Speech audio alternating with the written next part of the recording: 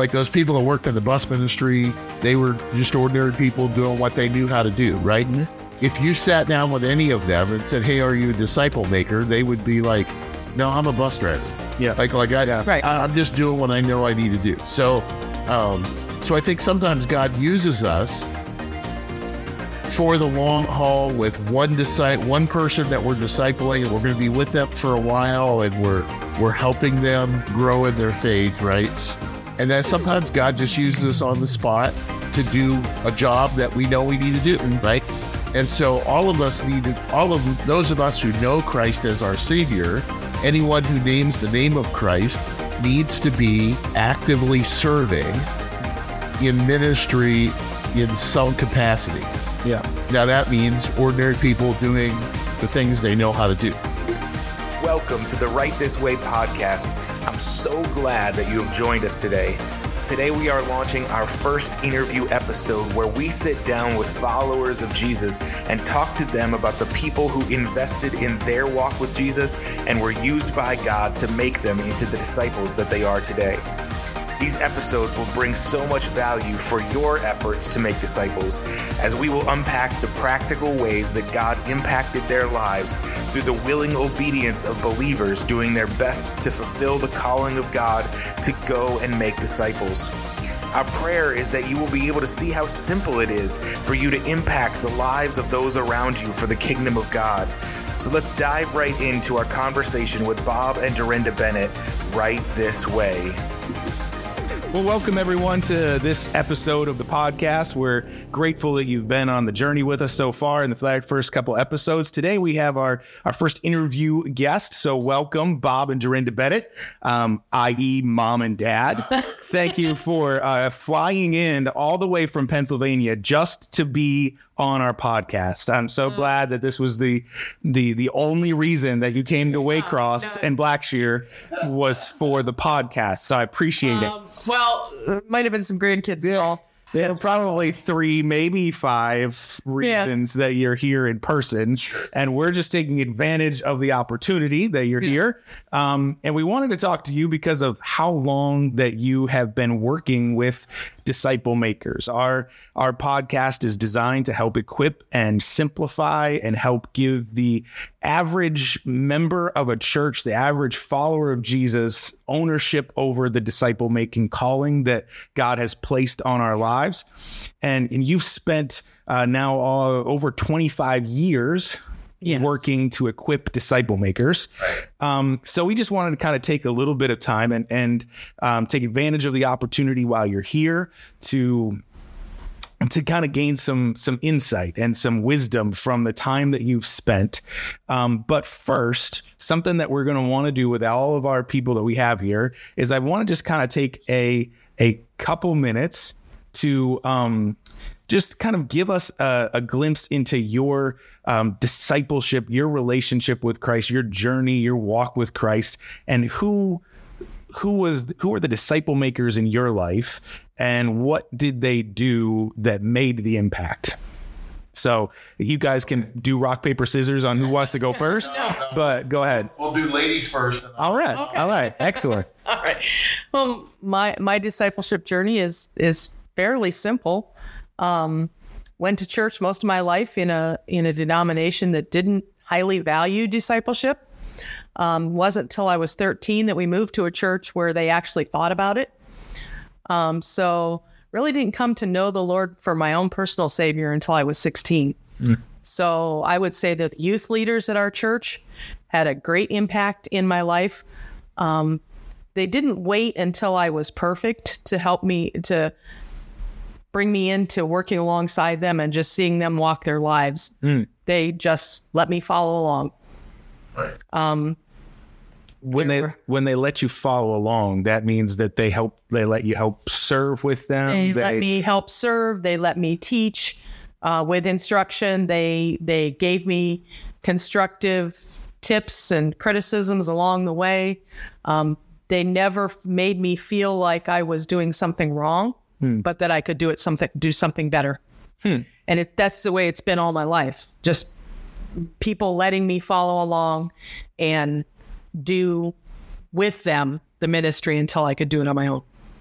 Yeah, that's really cool. The idea that, because most of the time we let we have our people, and that's one of the hurdles that you see a lot of times in people making disciples is I don't know it all. I don't know the answers that they're going to ask me. I don't know how to make disciples. I don't know, I don't know if they ask me a question, I don't know the answer to it. I'm going to back away and I'm going to get too nervous. And so we don't even start the process. Right. I think the best disciplers in my life, and the list is so long that I don't want to start naming names, but the best people that worked with me, we figured out the answers together. Yeah. Wow. Instead of them thinking they had to know it all. Yeah. Yeah, absolutely. I talk about it from my sales background, but when I used to sell cars, if I didn't have the correct answer, the worst thing in the world I could do was make up an answer and act like I had the answer.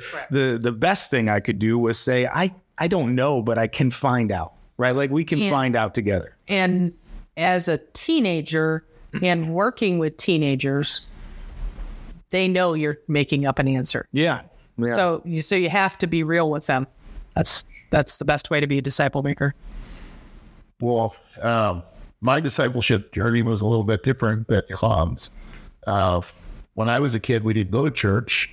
My parents weren't teaching me anything about Jesus, really. Both my parents, your grandparents, would have told you that they knew the Lord as their Savior. They did tell me that a number of times, and I believe that. But they didn't have any confidence to know how to teach that to their kids, or that they even should do that, right? And so the church in our community started a bus ministry, and so we've tried to figure out exactly how old I was when I first started riding a bus, and I can't remember exactly how old I was, but I remember two ladies stopping at our house and talking to my mom about how they were starting a bus ministry. They were going to go right by my house, and they'd like to invite all the kids in the neighborhood to ride the bus and come to church on Sunday morning. And my mom talked to the ladies and said, I'm not going to force my son to go to church because my parents did that and I hated it. But if he wants to go to church on Sunday morning, I'll make sure he's ready. And if he's out at the end of the driveway, you're welcome to pick him up on the bus.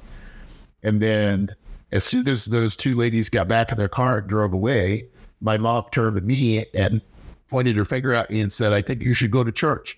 Right? She wanted me to go, but she just didn't want that bad enough for her to get up on Sunday morning and get over her. She was hurt by the church and hurt by the legalism and things that had happened at that very same church under different direction. But at that very same church 30, 40 years earlier, she was turned off. Yeah. Right. But she also knew I needed to hear about Jesus. Maybe she just wanted a little piece of quiet. I don't know. But she was willing to let me ride the church bus. That's when I first ran into people who cared about me and wanted to teach me about Jesus and see me grow in my faith. Because these people would work really hard to keep the buses running, to come out and drive the buses, to, play their guitar and do puppets on the bus while we're bouncing up and down on the dirt roads out in Western Pennsylvania. They would be reaching out to us and making us feel welcome, making us feel like we are, a part of this group. Right. So that was my introduction to someone who was a disciple maker. Yeah. And then of course, after I trusted Jesus as my Savior, then I began to try to grow in my faith. And there was a lot of, I had Sunday school teachers and people in my life, youth leaders, like your mom talked about, the same youth leaders, as a matter of fact. And the difference was your mom was one of the good church kids and I was one of the bus kids, right? And I felt in my heart that I felt that difference. And I felt like, we didn't see that. Yeah, nobody intended for that to happen, but I felt it Like I knew how bad of a kid. I mean, I knew how bad my sins were. I knew what I needed to be forgiven of. I carried this weight with me. And so I never really got involved in youth group or any of those kind of things. I just kept riding the bus. And then when I finally got old enough to drive, I remember asking my parents if I could borrow the car to drive to church. And my parents thought, sure, I was going somewhere else or doing something else. But no, they actually checked up on me and I was at church, you know. So then there were some men in the church who did specifically reach out to me. They took me fishing. They did things with me. My dad was much older, when I was born. So he wasn't let's go out and catch in the backyard and all that kind of stuff. So some of these men in the church, they just knew I was a bus kid, knew that I needed, somebody to be a mentor to work with. So, but they didn't just sit you down at a table and go through a Bible study. Like you said, they took you fishing and had conversations. Yeah. Until I asked for it. I don't remember anybody doing that. I do remember one time, I was 19 years old and I had, by that point, I had already gotten my bus driving license so I could drive the bus because I felt I needed to give back to the ministry that meant so much to me. And our pastor came to me and said, hey, I want to send the youth group to a snow camp, to a winter retreat. I need a bus driver. Would you drive the youth group in the bus? And I was only 19.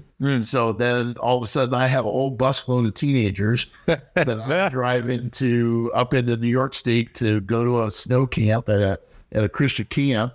And he said, you don't have to do anything else. Your only responsibility is going to be just drive them up there safely and drive them home safely. You don't have to be a counselor. You don't have to do anything else. So I sat in that meeting and I just kind of sat in the back and listened to the pastor preach. And he's talking about how God has a plan for your life. And most of God's plan for your life is written down in his word because it tells us how we should treat one another and how we should, the relationship where you should have with him and all of those kind of things. And I remember sitting there going, I don't know any of that stuff. Like I had heard a few Sunday school lessons and but I didn't know the difference between Adam and Abraham. Like they were just Bible characters, right? So I remember coming home and talking to my pastor and saying, hey, I'm out of high school now. I'm trying to make a life for myself. I'm trying to figure out what God's plan is for my life. This guy says it's written down in his word. I need somebody to help me study. I need somebody to help me learn what the Bible has to say about my life. And so for about, I don't know, year and a half or 2 years, twice a week, I'd go down to Pastor Joe's office and we'd open the Bible and he'd have another passage for me to read and we'd read it together and then he'd say, so what? So what does that mean today? Like, how do we apply this passage that we just read? How does that apply to your life here in your situation? And he helped me learn to be able to take the scriptures, read them to glean knowledge out of them that I could apply to my life. And so that was my first my Pastor Joe was the one that taught me how to study the Bible and walk through it like that. But there were a lot of people prior to that just spent some time with me. Yeah. I think that's one of the keys that there's a couple things that I pick up out of this that we've talked about before. But neither one of you in either of your stories talked about a program that you went through. Nope. Right. With the disciple makers. Those didn't stick out to you. Nope. Right. The relationship and the time spent with you is what was the thing that made the impact. Correct. Right. And I think that's encouraging for people that are out there who don't really know what to say. They don't really know how to say it. They don't have they're not they're not pastors. They're not going to stand up on the stage and preach a message to people. They're not evangelists to go out on the street corner. But the most impactful thing that we do as we make disciples is spend time, build relationships. Go have coffee. Yeah. Just do life together. Do life together. Find out the answers together. Serve together. Right. Be in community together, and invite them along with you in that community, and walk alongside with them and give them opportunities. Right. And then the second thing that that we pick up in these stories is that when you were talking about the bus ministry and the youth leaders and the people, there's all kinds of different roles that all made that possible. Correct. Right. So there's a person who's doing puppets on the bus. There's a person who's driving the bus. There's the guy that's working on the bus before the bus even leaves that might not even have anything to do with kids or anything with it, but he's a part of making disciples in that role. So I have opportunity now often to speak at churches and to talk to them and coach them in their disciple making efforts. And one of the things I always tell the story of the bus ministry, and I talk about everybody on that bus ministry. They were just ordinary people doing some little job that they knew how to do. Like working on the bus, or we have one guy who showed up at like 6 a.m. every Sunday morning to pump gas by hand out of a tank to fill the buses, get them running, get them warmed up, get them ready to go, especially in the wintertime. I mean, Pennsylvania, it's cold. Yeah. They need to be warmed up. And so that was his job, was to get there early in the morning, get them going and ready for the drivers when the bus driver showed up to be able to just jump in and take off. But let's face it, your favorite part of that ministry was the little lady who made the cookies. Oh, absolutely. Yeah. I mean, there was an older lady who came when they first started the bus, and she said, I can't do anything. I can't ride a bus. I'm 85 years old. Mm-hmm. She said, I can pray for you, but will you need snacks for the bus kids? Of course.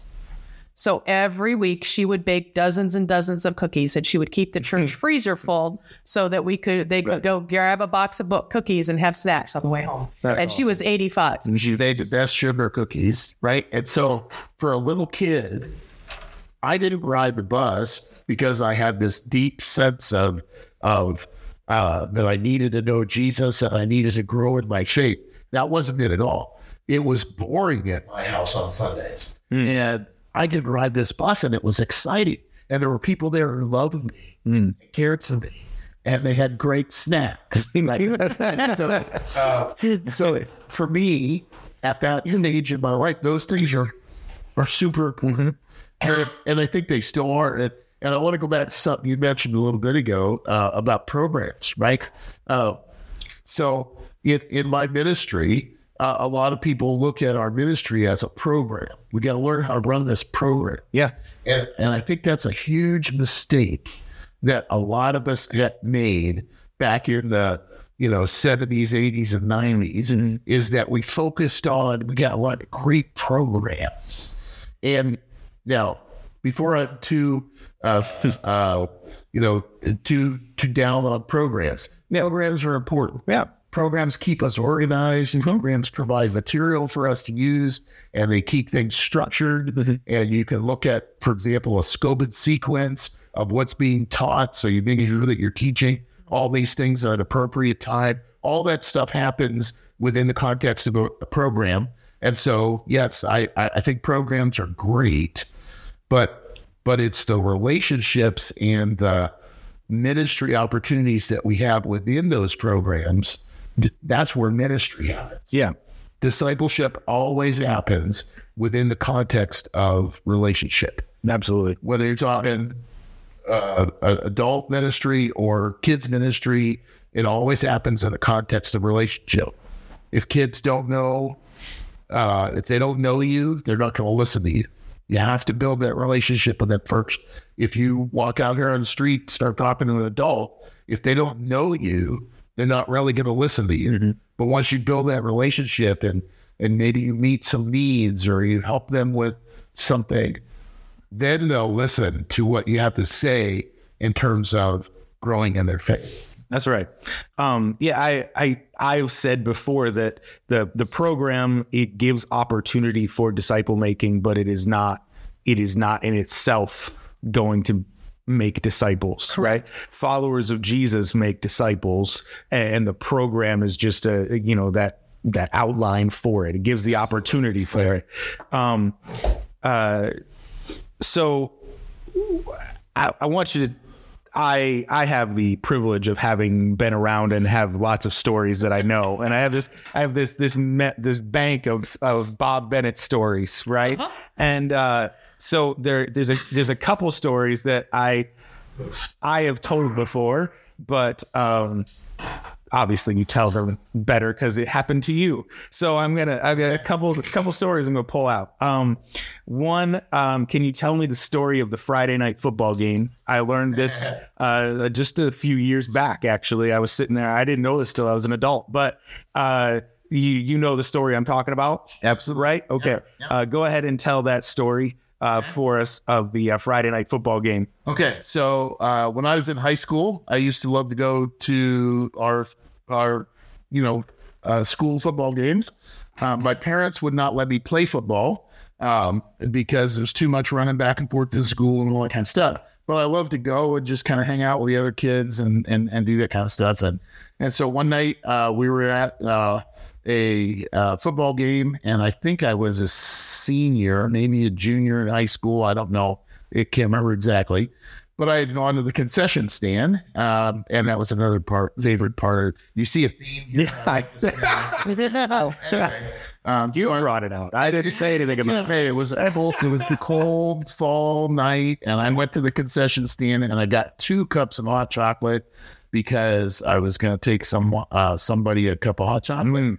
And I picked them up from the person who handed them to me, and I went to turn around, and a little kid ran into me, a younger kid that was there, ran right into me, and I spilled it.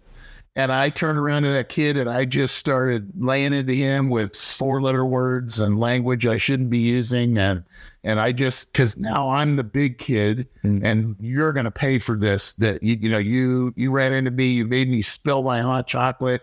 And I wasn't going to hit him, but I was mad at this kid. And as I'm doing all this, I looked up, and standing right across the counter, right behind the counter at the concession stand, is one of the elders from our church. One of the guys that I saw every Sunday morning at church when I rode the bus or when I would drive to church. He would be there. He was a fixture at our church. Like, this guy is a very important part of our church. And I looked up and I saw him standing there. And I'm like, oh man, he just heard all that language. He heard me lose my temper. And he was standing there handing me some paper towels because he knew I spilled the hot chocolate and I need to clean up. And so he came around the counter and he helped me clean up and everything. And got you 2 new cups. Got me 2 new cups of hot chocolate, and I left. And the whole time, the rest of that evening, I'm thinking, boy, when I get to church Sunday, he is going to let me have it. Like, he is going to tell me how terrible I am, that I would use that kind of language, and that I would pick on a small kid that just happened to run into me. And so I was kind of dreading it. And sure enough, Sunday morning came, and I went to church, and there's Gordon at the church. And I came up to him, and he says, hey, can I talk to you for a minute? I'm going, yeah, okay, sure. And I'm thinking he's gonna chew me out. Like, he's gonna tell me how sinful I was and how terrible it was. And Gordon took me aside, and he said, hey, I work as a contractor, building houses and remodeling houses, and I work with a group of men, and oftentimes things happen, and I have the hardest time controlling my tongue. And he said, I noticed Friday that you have that same problem. And he said, I want to ask you if you'll pray for me, because now I know that you and I have something in common. We both struggle with controlling our tongue and honoring God with our attitudes and things. So he said, if you pray for me while I'm at work, and I won't lose my temper, and won't lose my testimony in front of the guys I work with, then I'll pray for you that God will help you to get through that when you're at school or when you're at with your friends too. And he never once made me feel bad about that. Like he didn't glorify it either. He didn't say, "Oh, it's okay that you use those words," but he said, "Look, I have that same problem, and I know that we can bless each other by praying for each other." And so for the next several years, like every once in a while when he would see me, he'd say, "Hey, how are you doing with your, how honoring God with your words?" And I would be able to tell him, "Hey, I'm struggling with it, or I'm I'm getting better at it, or whatever." And it was just an example to me of a godly man who could have made me feel really bad about, the sinful person that I am. But instead he said, "Hey, look, this is something we have in common. And I can work with this young man and help him grow in his faith to the place where he'll want to honor God with his words." And so on. Yeah. That when I hear the story, it reminds me of Gordon had the mind in Philippians 2 when it talks about have this mind, have the same mind as Christ. If there's any encouragement, have the same mind as Christ had. And then it comes right back, like after that, it said, who being in the form of God did not count equality with God a thing to be grasped, but made himself of no reputation. Gordon was an elder. He was a deacon. He had this position in the church where he could have made you feel awful about the thing, the mess up, and you already did, right? Like you already felt bad about it. But he took himself out of the position to be a human person who had a struggle and could relate and build that relationship, and in so doing make disciples. Absolutely. Right. In that. And I think had Gordon taken a different approach with that, had he called me aside and said, "Now, Bob, you've got a reputation to uphold. Like people know you from our church and they know you're a Christian and you shouldn't be using that language." And, if he'd have taken that, then that would have pushed me more toward rebelling. Yeah. Like, I don't care what you say. I don't care who are they to judge me? I don't want to, kind of thing. But instead of that, Gordon's just like, "Hey, you know what? This is something we all struggle with these things." And it also pointed the change towards God making the change in me, and not I'm working on this. I'm going to fix this attitude. Right. Don't pull yourself up by your bootstraps. I'm not going to fix this with my works and my hard work and my commitment and dedication. Sure. God's still working on me, and he still has to work on me too. So yeah, I always love that for a disciple making story, and I've probably shared it a lot of times since I've heard it. May or may not. You're welcome to that story. You're welcome to answer however it works for you. Hey, it's Tim here. I just wanted to jump in for a moment. We want to invite you to participate. While you were listening to this interview, you probably had people pop into your mind who were disciple makers who have impacted you in your walk with Christ, and we would love to hear about them. You can message us on our Salt Shaker Ministries Facebook page or at our website, saltshakerministries.org, and click the button, Share Your Story. We can't wait to hear from you, but for now, let's jump right back into this conversation.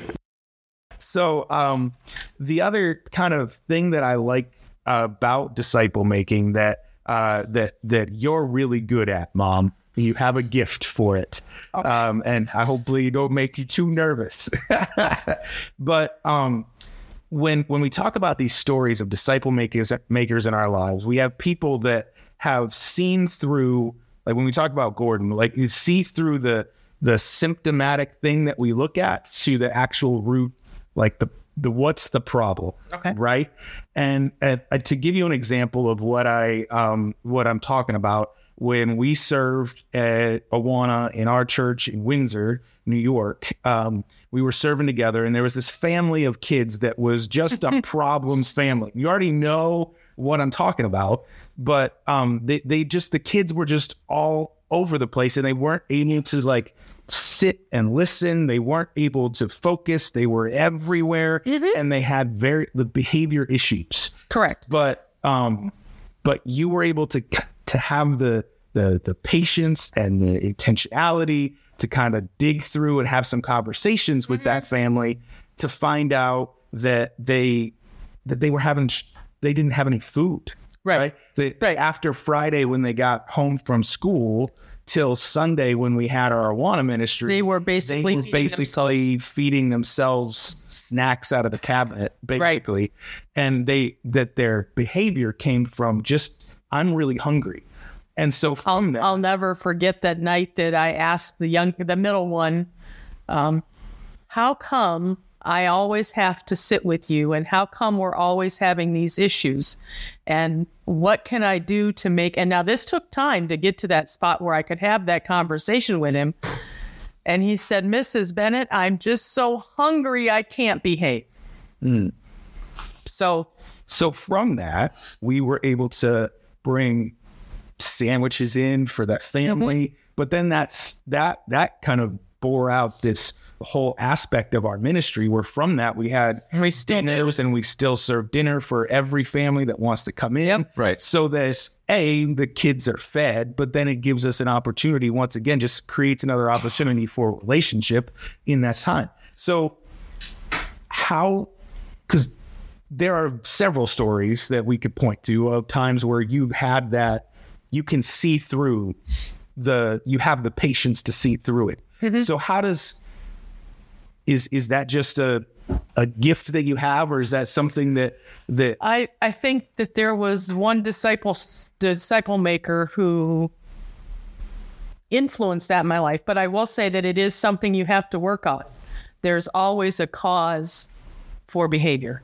So what's the characteristic that you work, what's the most important characteristic in that to find the root cause? Like, what's the most important thing that you need to have?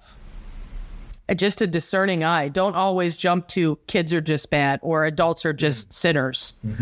You have to look at what's going on in their lives, and you have to build that relationship to the place where they'll be honest with you with their answer.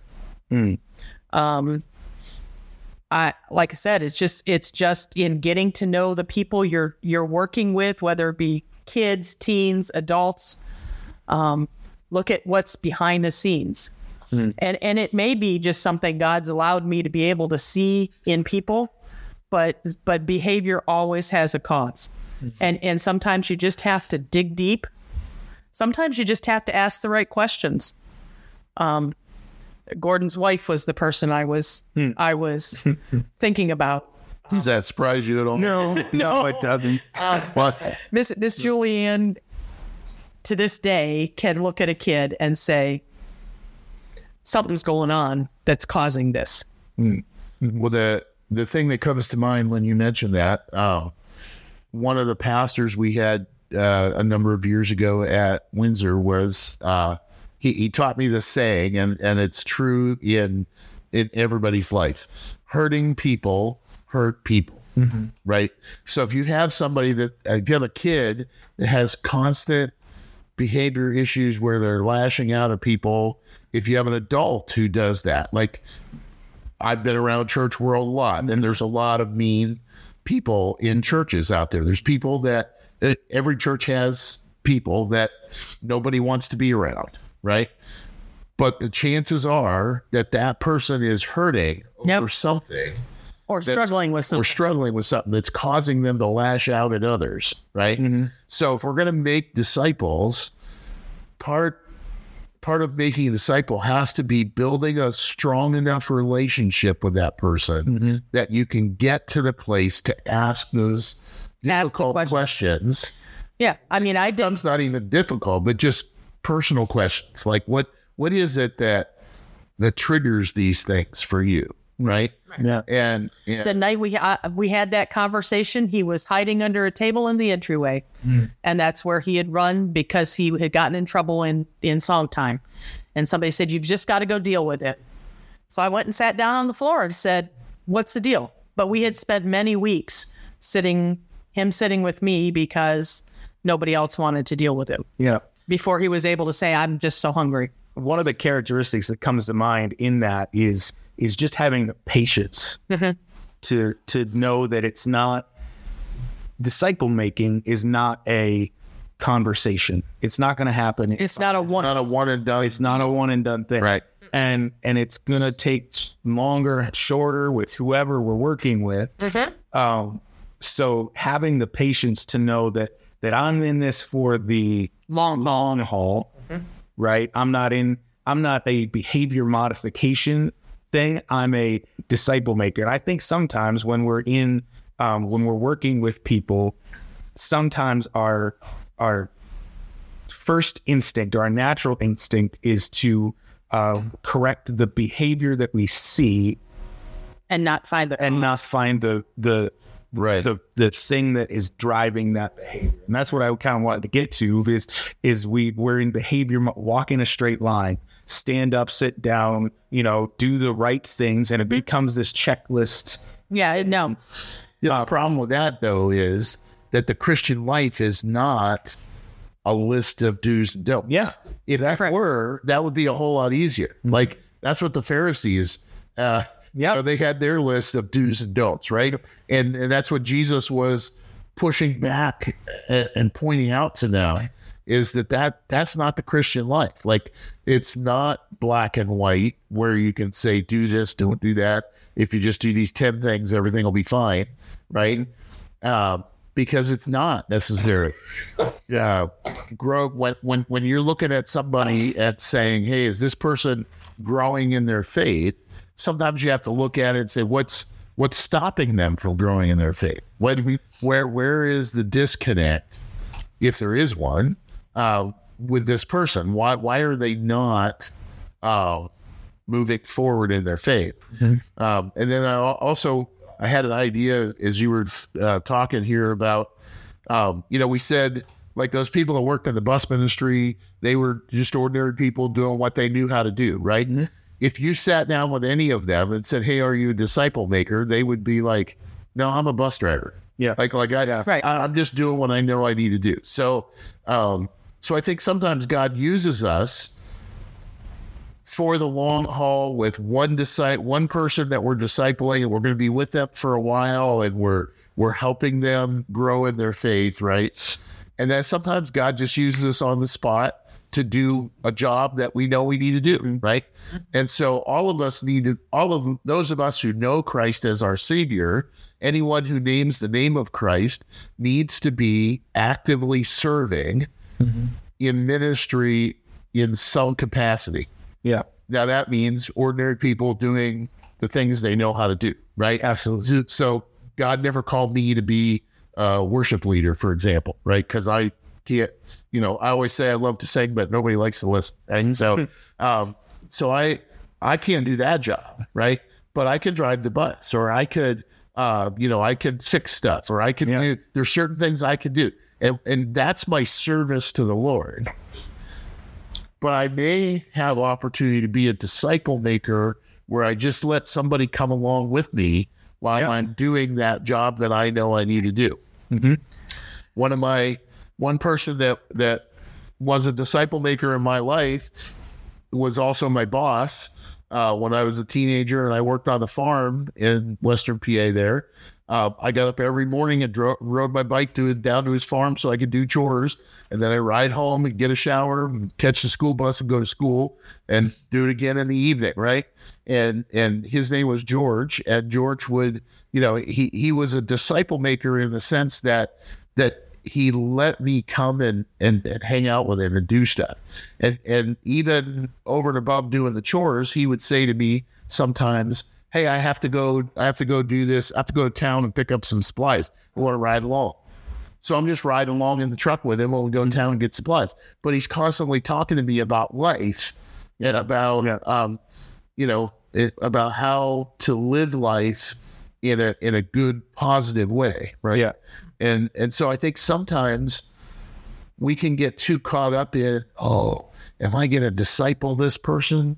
Mm-hmm. When really all we need to do is say, hey, who could I take with me when I go to the store this time? Just create create space in your life for somebody to come alongside. Yeah. So I think it's important for us to talk about the two scenarios that you're like the intersection of, right? One of them, both of them had the church involved, and one of them we talked about already with your mom, right, grandma, who was hurt by the church and the attitude in the church and the culture in the church, and her family, had it not been for the bus ministry, right, her family dynamic in that would have not gone closer to Christ. Right. It would have been further away from Christ. Correct. Right. Yeah.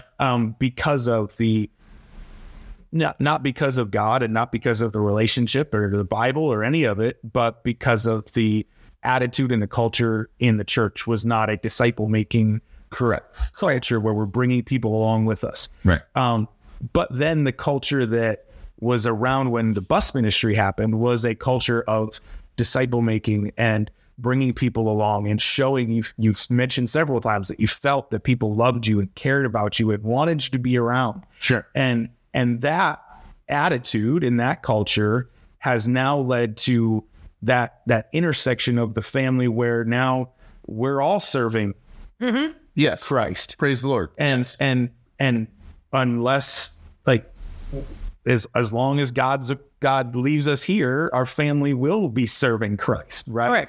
Yeah. And I hope so. So that but it was affected by that disciple making, loving culture of that church, and it's very that's how important it is for the not just for that individual that you might be disciple making, right, but for their family that their family have. Correct.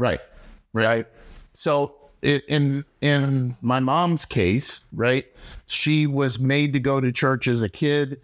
Her parents were like, we just have to have her in the door every time the door's open and everything will be fine. Right. But so her parents, my grandparents were not disciple makers, right? They just took her to church and everything's going to be okay. Right. Mm-hmm. And mom never really, mom would and did tell me that she had trusted Jesus as her savior. Like that was a very personal thing between her and God. But then she couldn't get along with the people at the church because of all the rules they had and was a very legalistic situation and whatnot. I don't want to go into all those details, but they turned her off as a teenager and a young lady. They didn't disciple well. They just turned her off, right? And so my mom had a little bit of a wild side, and she wanted to go to dances and things. Now you got to remember this is the 1930s or 40s in that era, and in the church you just didn't do those things. Yeah. And so their solution as to how to help her have a more godly life is that we will nobody in the church will speak to her. They what they call that? Shunning. Yeah. So we're gonna shun this young lady. Nobody in the church is gonna speak to her, and she'll realize the error of her ways, and she'll want to come back into the congregation, right? But unlike when you were a wild child and Gordon dealt with you, he welcomed you back in. Yes. So that's where we're trying to get is the difference in the two. Right. So my mom took the approach that if they don't want to talk to me, I don't want to talk to them, and I'm just never going to step foot in that church again. Right. That was her way of dealing with the thing. And when my mom, later years, when my mom was elderly, getting ready to pass away, she had cancer, and we knew it was going to be terminal. The doctors had told her, a few weeks to a few months. And I remember when mom gave me her Bible one night. We were there at the house. Actually, Dorinda had moved in with her to be able to care for her that short period of time. And we were there, and mom brought her Bible out. She handed it to me. And she said, you're probably the only one in our family that would be interested in this, but I want somebody to have it. I took her Bible. I started, just kind of leafing through it. And of course she had some verses underlined, and she had highlighted a little bit in it. And I noticed in the margins, she had some people's names written in there. And I asked Mom, I said, Mom, I see so-and-so's name written here in this margin. She said, when I was reading that verse, I thought of that person. And I thought I need to start praying that verse for them. And I'm sitting there going, who are you? And what did you do with my mom? Because my mom, the whole time I was growing up, she never showed me that kind of faith. Yeah. But she had it, but she wasn't able to get over her hurt and her dislike for the people at the church. Yeah. In order to get into a situation where she was serving well and living out her faith. So my mom just internalized all of her faith. And she told me, I read my Bible every night. What are you talking about? Like I've read my Bible for years, every night. And I pray every night. And I'm going, really? Wow. Okay. I didn't know that. Like all my whole teenage years and young married life, like I didn't know any of that because that was not the persona that Mom put out there. Yeah. Right. And so I tell that story sometimes to help people understand that when you're working with people and when we're talking about discipleship, had someone come along and been able to build a relationship with my mom and disciple her a little bit, Mom could have been a very productive member of the church. Yeah. Like she could have been there. She could have been serving the Lord and living out her faith in the church and been a benefit to so many people. But nobody did that. Yeah. All they did was turn her off, right? So that's where when you come back to the stories about like Gordon, when he took me aside, he didn't turn me off. He drew me in. Yeah. And so now that made the change. Yep. And you mentioned earlier our family serving the Lord. So the story I like to tell people about that is that those people that ran that bus ministry way back then. By the way, the pastor that was there at the time, I've talked to him several times since, and he told me that starting that bus ministry almost split the church. Yeah. He had people that were very adamant that they thought that was a waste of time and a waste of God's money to buy a bus and go out pick up all these snotty-nosed kids and bring them in here. They don't know how to act in God's house and they don't appreciate it anyway. And why should we be doing this, right? And so it was a struggle for them to get that bus ministry up and running. And yet they did. They persevered. They worked through that. They worked through their issues. They got a bus ministry going. They reached out to people. They reached out to me. So when I look at it, like, okay, now I've grown in my faith, and that put me in a position where I could meet a godly woman and marry her and start our own family, so that it put us in a position where our sons, you and Bill, could hear about Jesus and grow in your faith, and we could disciple you and move you along in your faith as we had opportunity to do that, right? And so now both of you are serving the Lord in various ministries. And so the fruit that comes from my ministry and from your ministry and from your brother's ministry, all the fruit for that the credit for that has to go back to those people that started a bus ministry. So there's three of us, three guys in the Bennett family that are leading ministries, but we have 6 grandkids, right? And so Dorinda and I now are saying, how can we influence those grandkids? Like, how can we help them understand how God has made them and how God's calling them to do ministry? Because we want to see all 6 grandkids serving the Lord and somehow doing ministry somehow. Now, that may be full-time ministry, might be part-time ministry. Might be baking cookies for the snacks on the bus. That's cookies for snacks on the bus. Yeah, but we want them to love the Lord and to follow whatever direction He has for them in their lives. And the credit, the fruit that they produce will then continue, in my mind, continues to go back to those people who were just ordinary people doing what they felt like God was calling them to do and starting a bus ministry. Mm-hmm. So there are people maybe listening to this podcast who are like, well, I can't run a ministry. Like, I don't know I can't even run a program. Like, I don't know how to do all that. Mm-hmm. But what I'm saying is, if you can pray about it and figure out what's the next step God's leading me to do? Like, who can I spend some time with today? Who can I disciple today? Who can I work with today? And then you don't know what God's going to do with it. The fruit from that then will abound to your account as you, as God works through your life and you disciple someone and they disciple others. And eventually we have a number of people serving who are all there because you took the time to build a relationship somewhere. You took the time to build a relationship and reach out and do something out of your comfort zone a little bit, but you allowed them to share your life a bit, and you brought them along in their faith. Yeah.